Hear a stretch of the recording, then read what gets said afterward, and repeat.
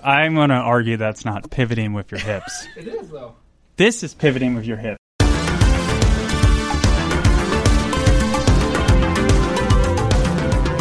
Hey there, welcome to Hot Takedown, a sports podcast from 538. If you're just joining us, this is a show where the hot takes of the sports world meet the numbers that prove them right or tear them down. Today is June 25th, 2019, and I'm Sarah Ziegler, the assistant sports editor here at 538. I'm joined in the studio by both of my co-hosts. Wow. Look at that. It's a great day here at 538. Who gets introduced first now? I mean, this is, I think we stick with the normal order, even though I'm right here. You guys could just keep talking and I won't introduce you at all. I am actually technically closer to Sarah. Yeah, I want to be introduced. At the table. I didn't mean to interrupt. Okay, first, senior sports writer Neil Payne. Hello, Neil. Hi, Sarah.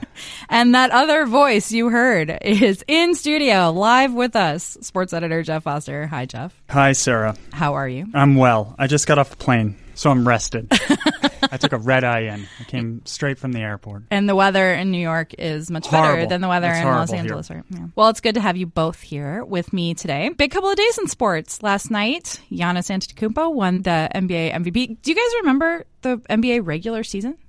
It was like 3 years ago. No. Didn't happen. Yeah. He won MVP for that. I feel like I've always said this. The NBA, maybe more than any other sport, the MVP needs to include the playoffs, especially since they're going to award it after we've seen the playoffs. And the NBA has long had situations where Dirk Nowitzki accepts the MVP right after his Mavericks team was crushingly knocked out by the 8-seeded Warriors in the first round or something, and it's just okay, well, that's a little anticlimactic, awkwardly standing there posing, trying to force a smile after being eliminated. LeBron had this happen with the Celtics series and the Cavs in 2010. Why don't they just do it before the playoffs start? I don't understand why. They got to count the votes. How long does that take? It's the digital age. Come on, guys. Just manually counting also, I for feel 4 weeks. Yeah. I feel like the NBA MVP conversation is basically settled. You're not going down to the last day of the regular season saying let me see what James Harden can do in this game, game number 82 to determine whether he gets my vote. This isn't a departure from any of the other sports, though, is it? No, I don't think so. I mean, they're all... It's just that the NBA postseason lasts approximately 50 times as long as so anyone you feel else. more removed. I do think also in baseball, there are playoff races that come down to potentially game 163 or something, and the playoffs do tend to kind of have more of an effect, or if they have the same effect as they do in baseball as to I don't want to vote for someone as MVP if they're not going to make the playoffs. In basketball, we know who makes the playoffs by November. Right. So for the most part, for anybody that's going to be in the MVP conversation. I do think hockey gets it right with the Conn Smythe. I've said this to Neil many times, that they give the award for the entire playoffs MVP rather than just the final series. Yeah. Although, isn't it always someone who's in the finals? Yeah, but sometimes a guy could have a great first 3 rounds and maybe not a huge star in the last round. Go back to the year Iguodala won. Would he have won that year? I don't know. Yeah, probably not for the whole playoffs. No, it would have been Curry or something. And also, in hockey, I feel like that's the sport where recently we've seen the MVP for the playoffs go to a person on the team that didn't win the championship. It's usually a goalie. Jeff's shaking his head because he's thinking of John Sebastian Giguère winning it over Martin Brodeur. That was the only time. In 2003. I feel like it's happened more than just that. Maybe I'm thinking Ron Hextall in 1987 or something. Anyway, hockey talk, hockey history talk. Me and Jeff in the studio. My eyes just rolled to the back of my head. This is a 1990s hockey podcast. Isn't it? I might be in the wrong room. I am in the wrong room then. Or early 2000s, in that case. All right. Well, on today's show, we will talk about the Women's World Cup. The U.S. Women's National Team will face France in the quarterfinals. Based on the Americans' performance in the round of 16, we might want to be a little bit worried. And, of course, we just can't let the NBA go as we look ahead to free agency and all of the roster moves before the 2019-2020 season. And we'll take a deep dive into data with our rabbit hole of the week. First up, the Women's World Cup. On Friday, we will see a much-anticipated quarterfinal matchup between the U.S. and France. But the U.S. women's team did not cruise to this position, having just squeaked out a win over Spain in the round of 16. the U.S. performance has some skeptical about their prospects moving forward against France. Luke Edwards of The Telegraph ventured to say, maybe the USA aren't as good as they think they are. The U.S. women came into the World Cup full of confidence, and their performance in the first 3 games of the tournament affirmed their dominant and deep status. Neil, is the change in the narrative around the women's team warranted? I don't think so. I mean, they're still the favorites in the 538 model to win the World Cup by a, reasonably sizable margin. They have a 29% chance. We give France, who they're playing, a 22% chance. So basically, like, whoever wins this has a very good chance to actually win the whole thing. But, I think the narrative, some of it is based on the fact that the U.S. was just like impossibly dominant against truly overmatched opposition in the first 2 games that they played in the group stage. And so some of it is probably an artifact of like we're seeing them play like real soccer games and we're like, oh, they're not going to win 13-0 every game. And so, Sweden, good team. We talked about them, I think last week, about how they've sort of always been this presence, this foil to the U.S. Over the years. And Spain also, good team. I mean, they ranked relatively highly using our SPI ratings. They're roughly as good as Sweden, roughly as good as Japan, better than Norway. So, we're talking about teams that are still in that Spain is roughly as good as. In the U.S., people talked about how they needed 2 penalties to win that game yesterday. And I don't know. I've never found the argument that like needing penalties is like a cheap way to win all that compelling, because you get penalties by having the opponent basically desperately foul you when you're in a position to potentially score. And so like penalties are a massive part of soccer, and drawing them, I think when we had Kirk Goldsberry on talking about James Harden's flopping ways in basketball, he mentioned that in soccer, the sensible thing to do is just try to draw a penalty at, any opportunity that you have. And so, if those particular plays are going to be such a large part of soccer, and goals are always at such a premium, why are we holding it against a team that they drew those? I mean, we've seen a lot of teams over the years on the men's and women's side advance, through almost exclusively penalties, right. At times. Jeff, you were saying yesterday on the live blog that you were wanting the U.S. to have an open play goal. Do you think the penalties being the only goals cheapened the win? I think this. I said this also on the live blog that I didn't think the second penalty should have been a penalty. Totally disagree with you, but okay. So there's that. Cleats I think to that's shin a case, is a penalty. I think that's a case where if it were on the other side of that, we being America, we would be not happy. Are you suggesting we're biased? There was a little, I was trying to keep us honest. But frankly, I just didn't think they looked that good. There was a lot of miscues. There was a lot of missed opportunities. There was a lot of like passes sailing 30 yards ahead of the, intended receiver. Okay, well, let's talk about that. So they had problems on offense and defense. Let's talk about defense first. So they had one very notable mistake with bad decisions by both goalie Alyssa Nair and center back Becky Sauerbrunn, and that led to Spain's lone goal. How much should we be worried about the way the defense played? I mean, I think it's one miscue, and one miscue that leads to a very bad goal is forgivable. I mean, it's when it happens the second time that I think you have to get a little nervous that maybe your goaltending's a little shaky. But the problem is, what are you going to do at this point? I mean, you can't make a goalie change going into the quarterfinals. And if she does make another bad miscue, that could be the end of the tournament for them. So I don't think that we're really at a point where there's a decision to be made. It's just something to maybe be a little worried about. I mean, we've been worried about goalie play the whole tournament. Even though she wasn't really tested, it still was just kind of shaky. So I think nothing's really changed there.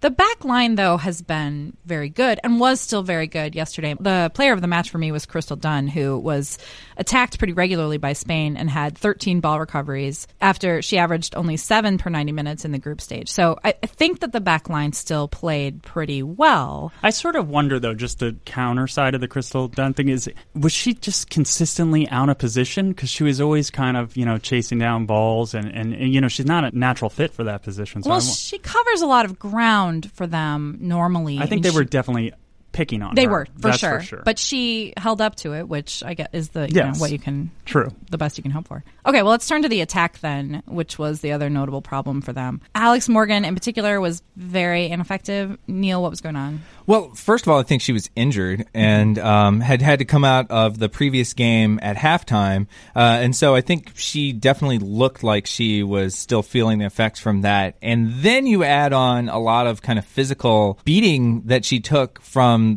Spain.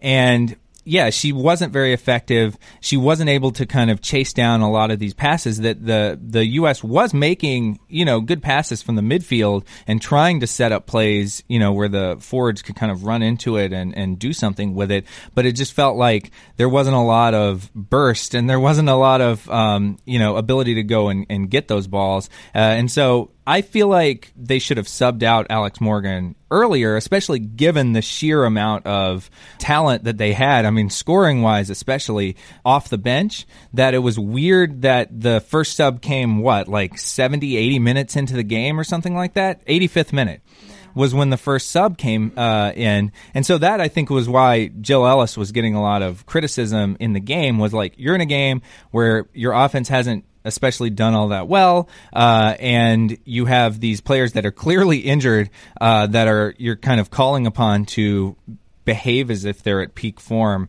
and you have a lot of people that are well rested because you've been blowing out everyone. Now the subs did play, I think, almost all the game in the second group stage game against Chile, but you do have this group that could, you would think, come in and make a difference off the bench when you need offense instead of running out, somebody who's clearly hurt. But again, far be it from me to second guess the coach of, the best team in the world and defending World Cup championship coach. I think we all kind of forget that, and we all kind of put on our expert hats and try to, kind of second guess, and that's what we do as sports fans. Right. But at the same time, I don't know. I could see the argument that in this particular case, maybe you go to the bench a little earlier. So I think the thinking there was, and I don't agree with this thinking, but was if this goes to extra time, the U.S. can really take advantage of its edge on depth because Spain obviously use their subs and are not as deep even remotely. But why even play for extra time? That's what I didn't understand. Just, clearly Morgan was not 100%. You have these amazing subs, that people say like the second best team in the World Cup or is the U.S.'s bench. Why not use them?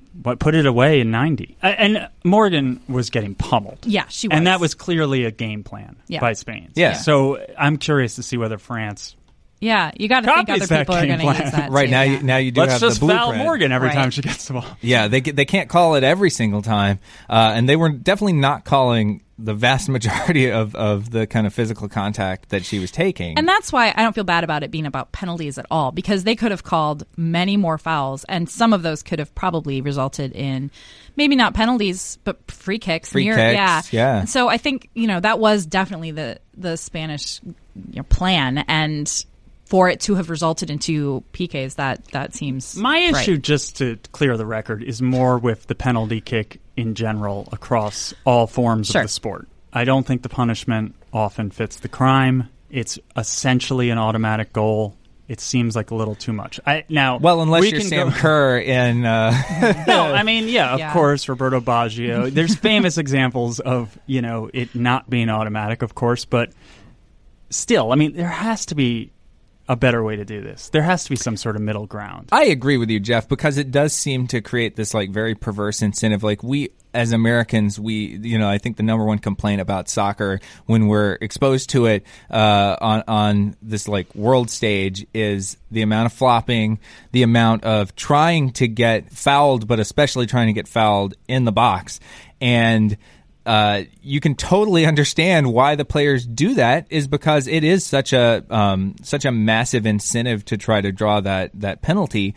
And it doesn't often fit the crime. And there's no like middle ground where you could be like, well, it doesn't qualify for a full penalty kick, this near automatic goal. But, it doesn't seem to be a mechanism. Like even free kicks, you're allowed to kind of stack the players up, and you're often getting at it at like a very indirect angle, and you have to sort of put an amazing sort of kick and spin onto it to be able to score off of that. And some players can do that, your Messis and Ronaldos and so forth of the world, but it doesn't seem like there's sort of there has to be a difference between like a free throw, which I think is essentially what a penalty kick is, but like in basketball, 1 point is like 1/100th of all the scoring you do in all the game, whereas in soccer, 1 goal is like half or 100% of the scoring you do in a game.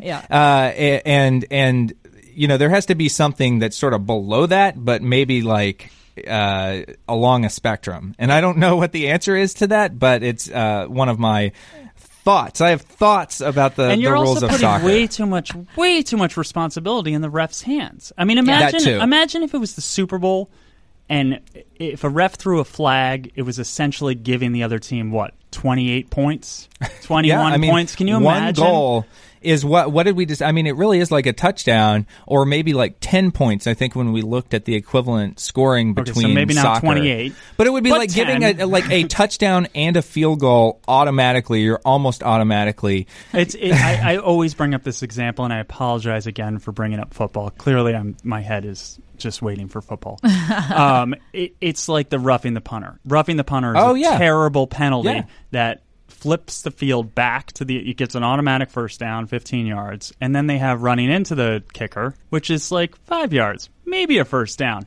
But the decision is based on the degree. It isn't just an automatic touch the punter and the other team, the kicking team, gets a first down. They put a little moderation in there. And was that true at first? I mean, I feel like the original version of it didn't have that, and then they like quickly realized like, oh crap, we really need to like not have this be an automatic. Punishment doesn't fit the crime. Yeah. Right, but then you're putting even more responsibility in the hands of the ref to decide how bad something is, like and the gradations of and there's only one ref on the field. I mean, there are lots of. Well, I have issues with that also. Okay. Should we just spend the rest of the podcast breaking down all the soccer rules? I know. I really thought Neil was going to pivot there into the offside rule, which he also hates. Tony's already left the booth. He's never working with us again. Tony is leaving in protest. I think we could probably do like a whole episode, maybe during the summer doldrums, not just about soccer, although just that might have the most instances of rules we hate, but things we would fix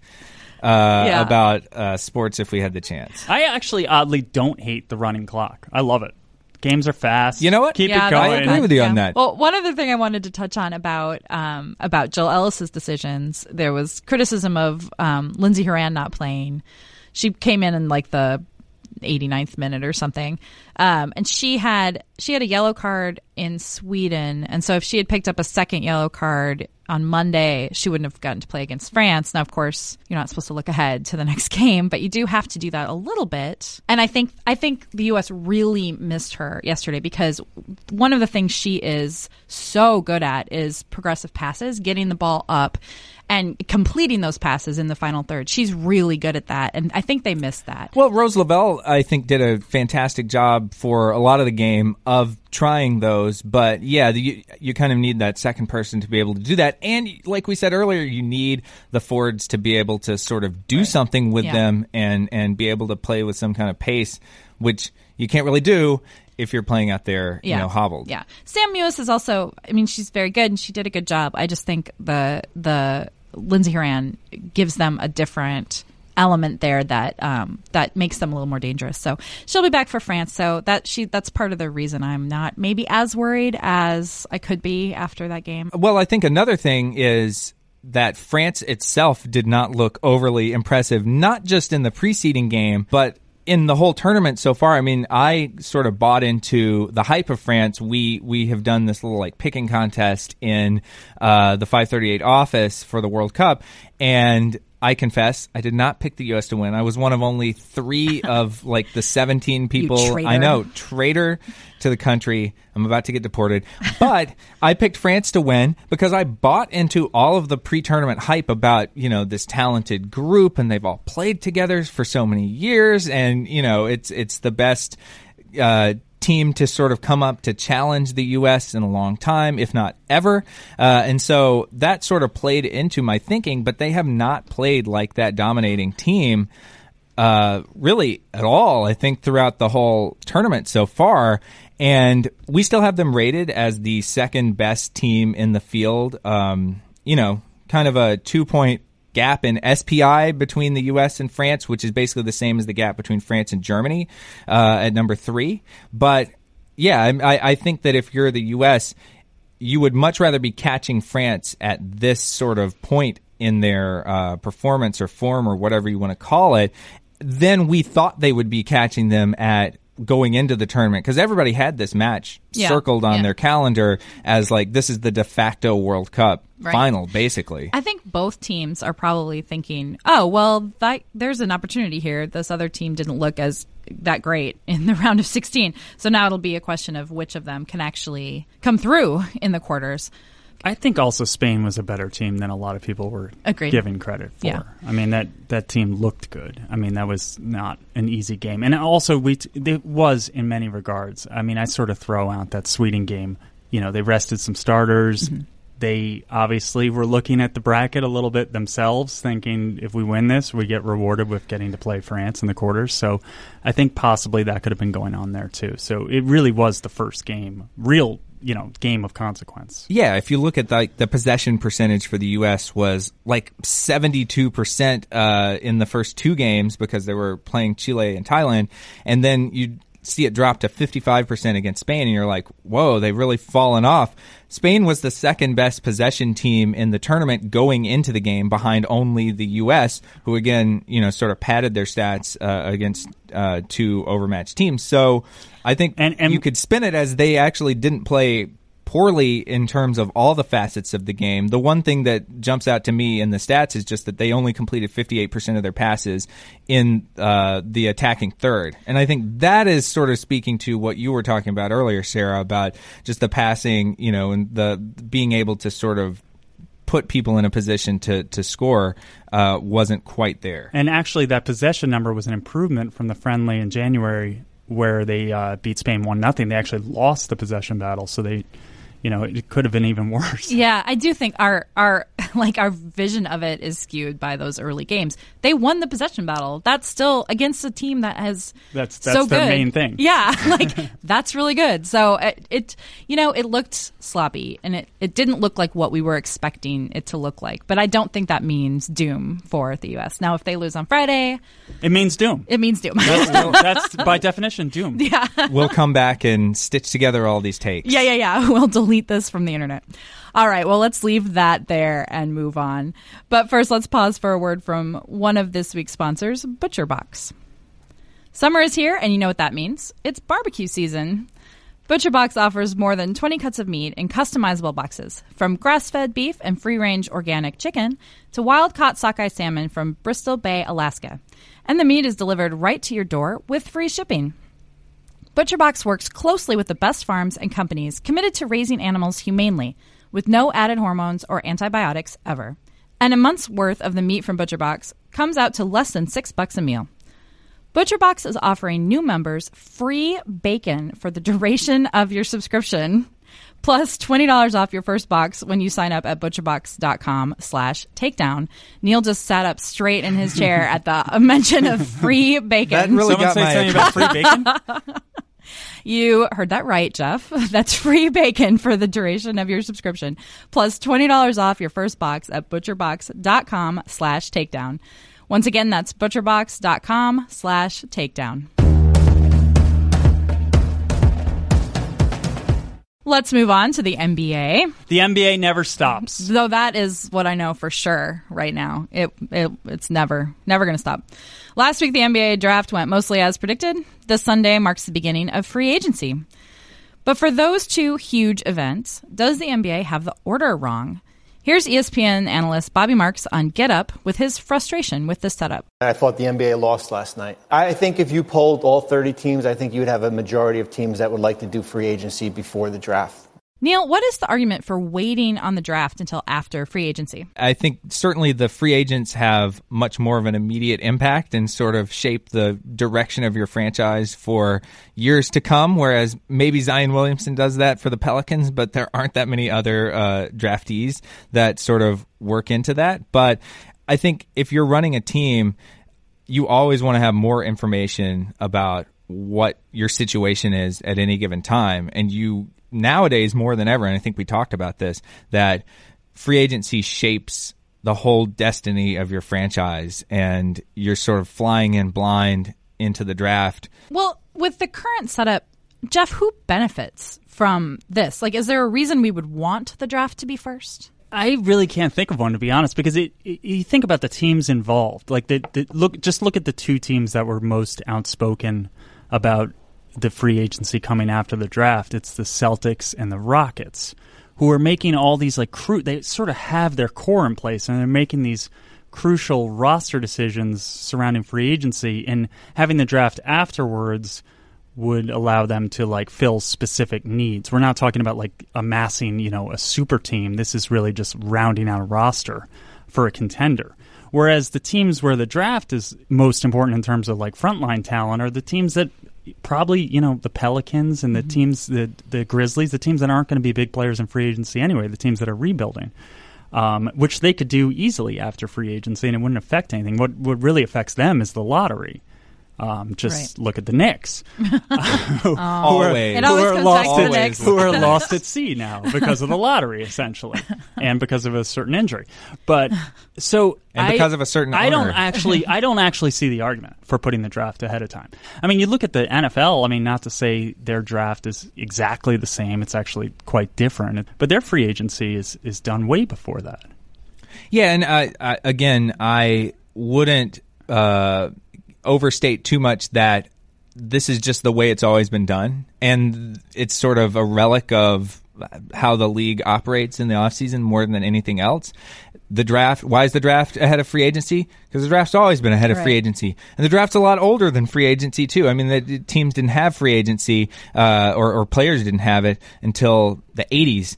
We could go back further and find, the moment where the draft, there was a territorial draft where you got to choose players that were only from, went to college in the region where the team was, and all kinds of weird things. That should definitely come back. We should do a story on who it would benefit the most. And would you consider someone to be a territorial pick if they went to college near the team, or, if they grew up around there? How do you deal with people like, Kevin Durant, who went to a prep school, not where he grew up, and sort of graduated high school there? These are things that we've thought about when we've done stories about which regions produce the most talent in the NBA. It's not New York. That was sort of the impetus behind that story. But anyway, so basically there's a lot of weird artifacts in the way that sports have, all sports, but basketball has come into focus here, the way they've always done things. To the NBA's credit, they've been a lot more proactive about thinking about changing things and not just standing on tradition. All right, so what free agents are we watching as free agency actually opens? Well, I think the biggest one's Kawhi. I mean, this is interesting to me, obviously. Yeah, does he stay now? I don't know. I mean, he's just such a strange dude. It's I don't know what he's thinking. I mean, you would think the whole point of free agency in the recent years is to go ring hunting. That's what Garnett was trying to do and Durant was trying to do and all this. So now he has a ring. He's in the fourth biggest city in North America. It's a big market. It got a lot of fans. Why not? Why not stay? I mean, they always say the players love going to Toronto, and it's a fun city to be an NBA player. And again, I don't know if Kawhi fits. He's a fun guy.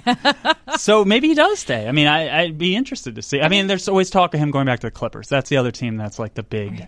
That's the big candidate. I think he's got a good situation there. I mean, he's got a good team around him and good running mate. I mean, he's got a lot there. So but I mean, I don't know. I do think it's kind of telling that, obviously some of this was due to uncertainty about Kawhi returning to the Raptors, but the Raptors championship odds, we just did a story about sort of the next day odds to win the NBA championship in 2020, which came out like literally hours after the Raptors had won in 2019. They dropped to fourth best. They were behind the Lakers. They're behind them now, especially after the Anthony Davis trade was completed. But I think, the Raptors have some free agents. Marc Gasol is another kind of domino that would have to come back. But I think there's also a sense that, are we sure that this Raptors team didn't capture lightning in a bottle? I think that's what the markets might be looking at. Now, we could point to, we have said our model has been sort of at odds with the markets for a while, that they never believed in the Raptors, so why would they start believing in them now? But I do think that there is a sort of a sense that if he comes back, brings back the same group, they would not be favored, or they might be co-favored at best to win the championship, just because there still isn't a sense of, was this a one-off playoff run? Would they be able to replicate it, especially as some of these other teams, maybe not in the East, but in the rest of the league, sort of have the potential to grow and become challengers. What about the other free agents out there? Neil, who are you watching? Well, I think the one that everyone has had their eye on the whole time, and Kawhi has sort of just elbowed his way into the same class as, is Kevin Durant.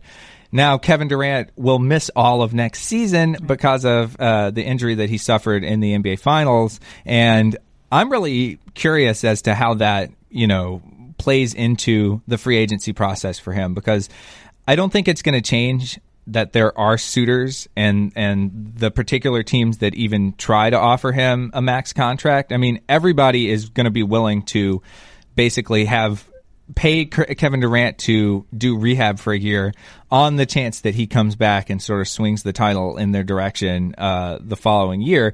But I wonder how his injury plays into his odds of going back to Golden State, and he's another guy that's like famously inscrutable in terms of his mentality about these things. He's clearly going to the Knicks. I think it's very obvious. You think it's clear?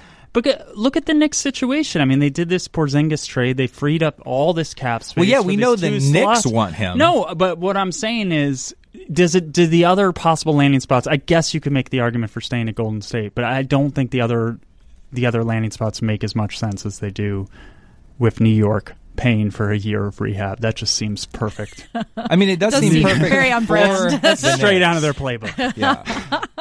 Well, that's exciting. What about Kyrie Irving? Where are we thinking he's going to end up? Well, there's a lot of Brooklyn talk with him, right? Yes. That sort of the Celtics have basically, from the the reports that I've read and everything, it's almost like they've accepted the fact that he's probably going to leave, and if I were the Celtics after last year, I'm not even sure how necessarily upset I would be compared with maybe the prospect of losing him. What you thought about going into the season, because it was just such a disastrous season, I think, in a lot of different ways for the Celtics.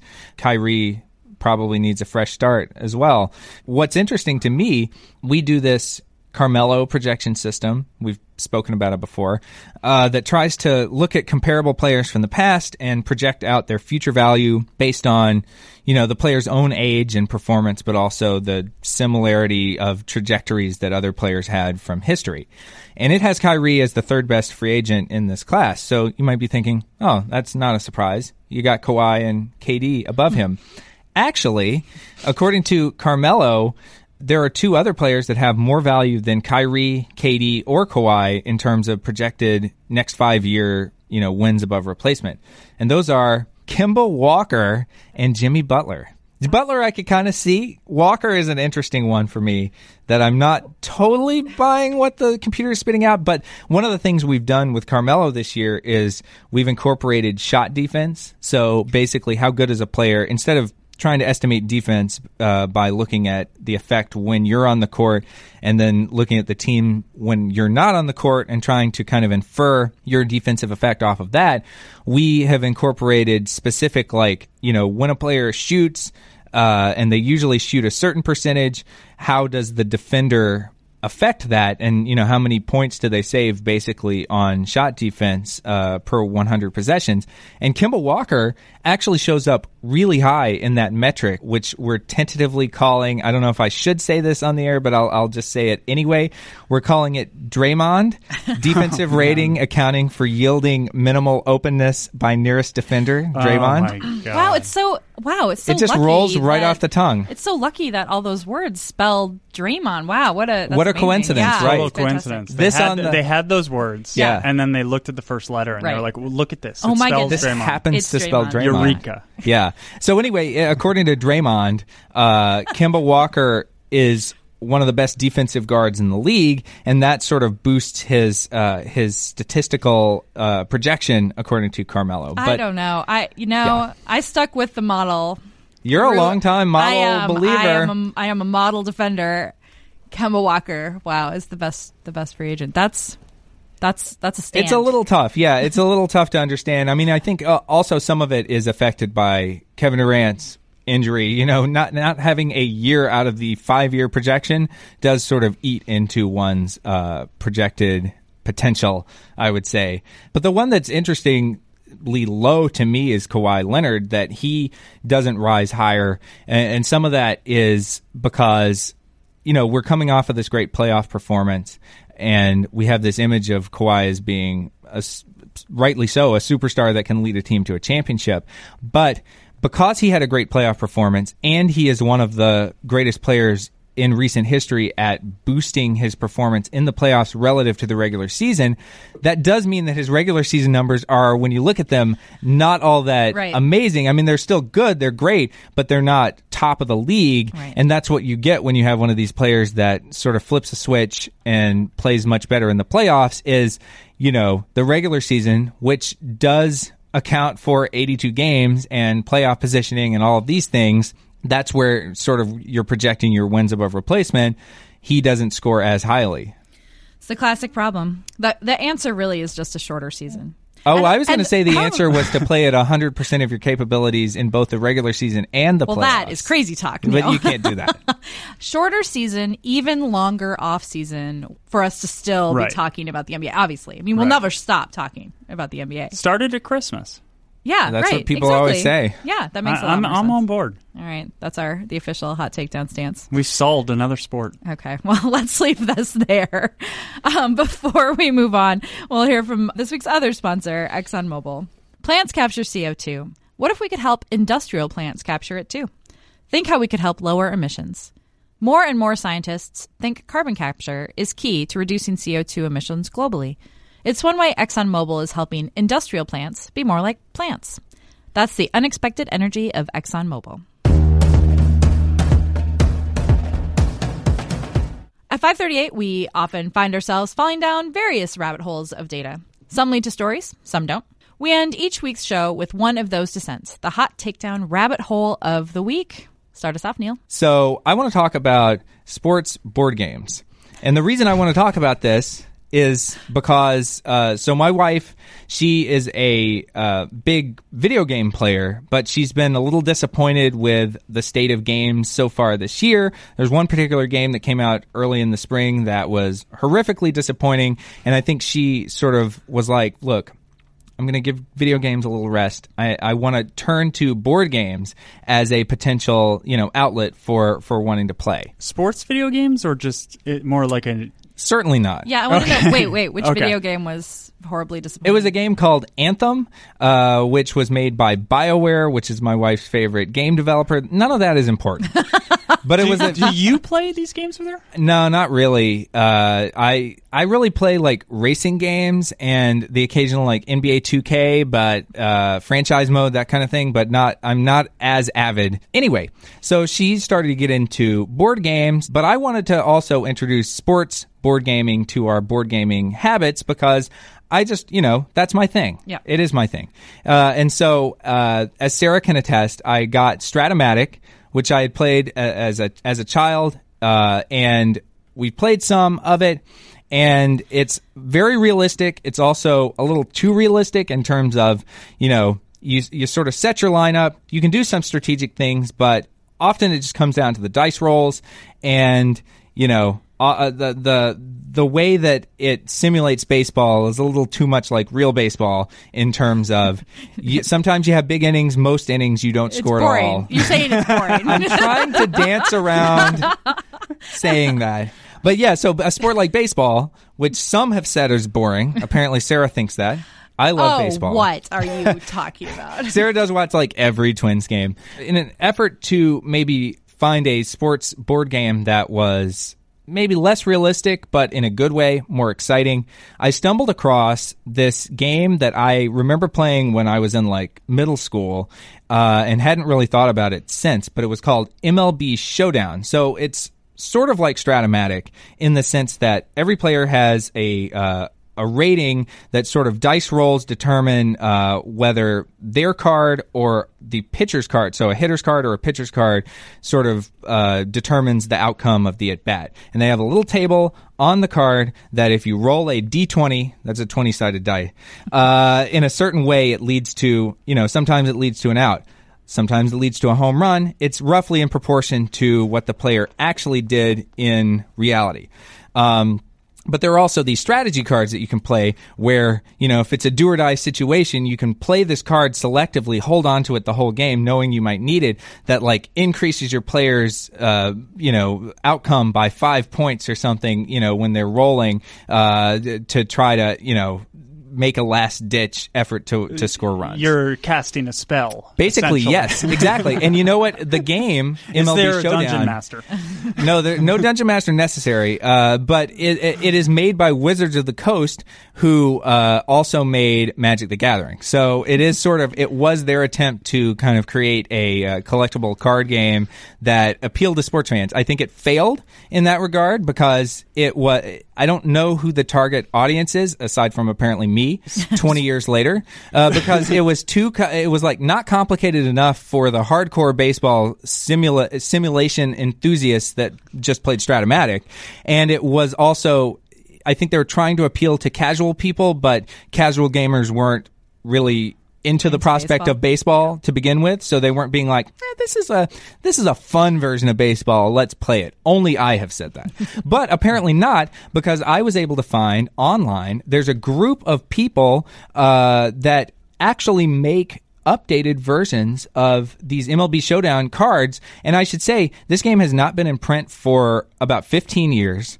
When I got it, it was 19 years ago, and it's amazing to me that they are making cards for Noah Syndergaard and Jacob deGrom, and some players who aren't Mets even. And so they actually made a set of cards for every 2018 team in baseball, which I find incredible. The thing data-wise I wanted to talk about, just to kind of bring it back around on this, is the card that broke MLB Showdown. So the early versions of this game, when they first came out, they thought they had a good handle on things. Wizards of the Coast, experienced card game makers, and they also had a lot to draw from, not just Stratomatic, but there's a long history of baseball board games that sometimes they use spinners to decide, what happens on a plate appearance. Sometimes they use dice. This one uses dice. And so they were like, okay, we've got a pretty good handle on like the 2001 baseball season.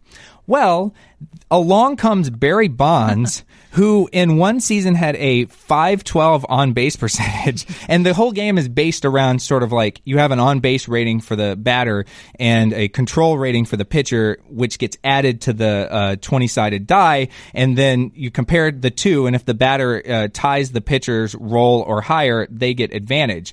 Well, Barry Bonds happened to have a number that couldn't be replicated on his card because he hit a home run so often. If you were making a card for Bonds under the original rules of MLB Showdown on a 20-sided die, when he had advantage, only one of those 20 outcomes would be an out. Wow. 10 of them would be a walk. Right.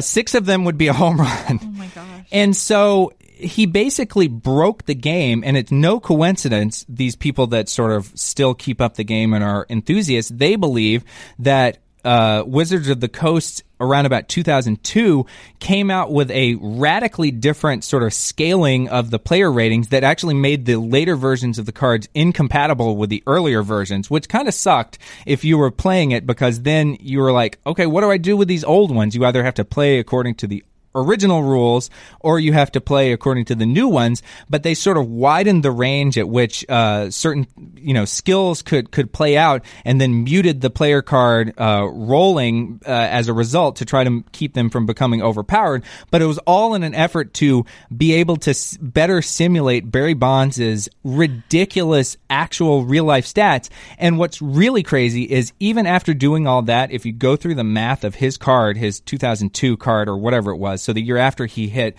73 home runs, if you go through that and try to work out what the implied on-base percentage would be against like an average pitcher based on the dice rolls and everything, you still have a lower implied on-base percentage from his card than he actually had in real life.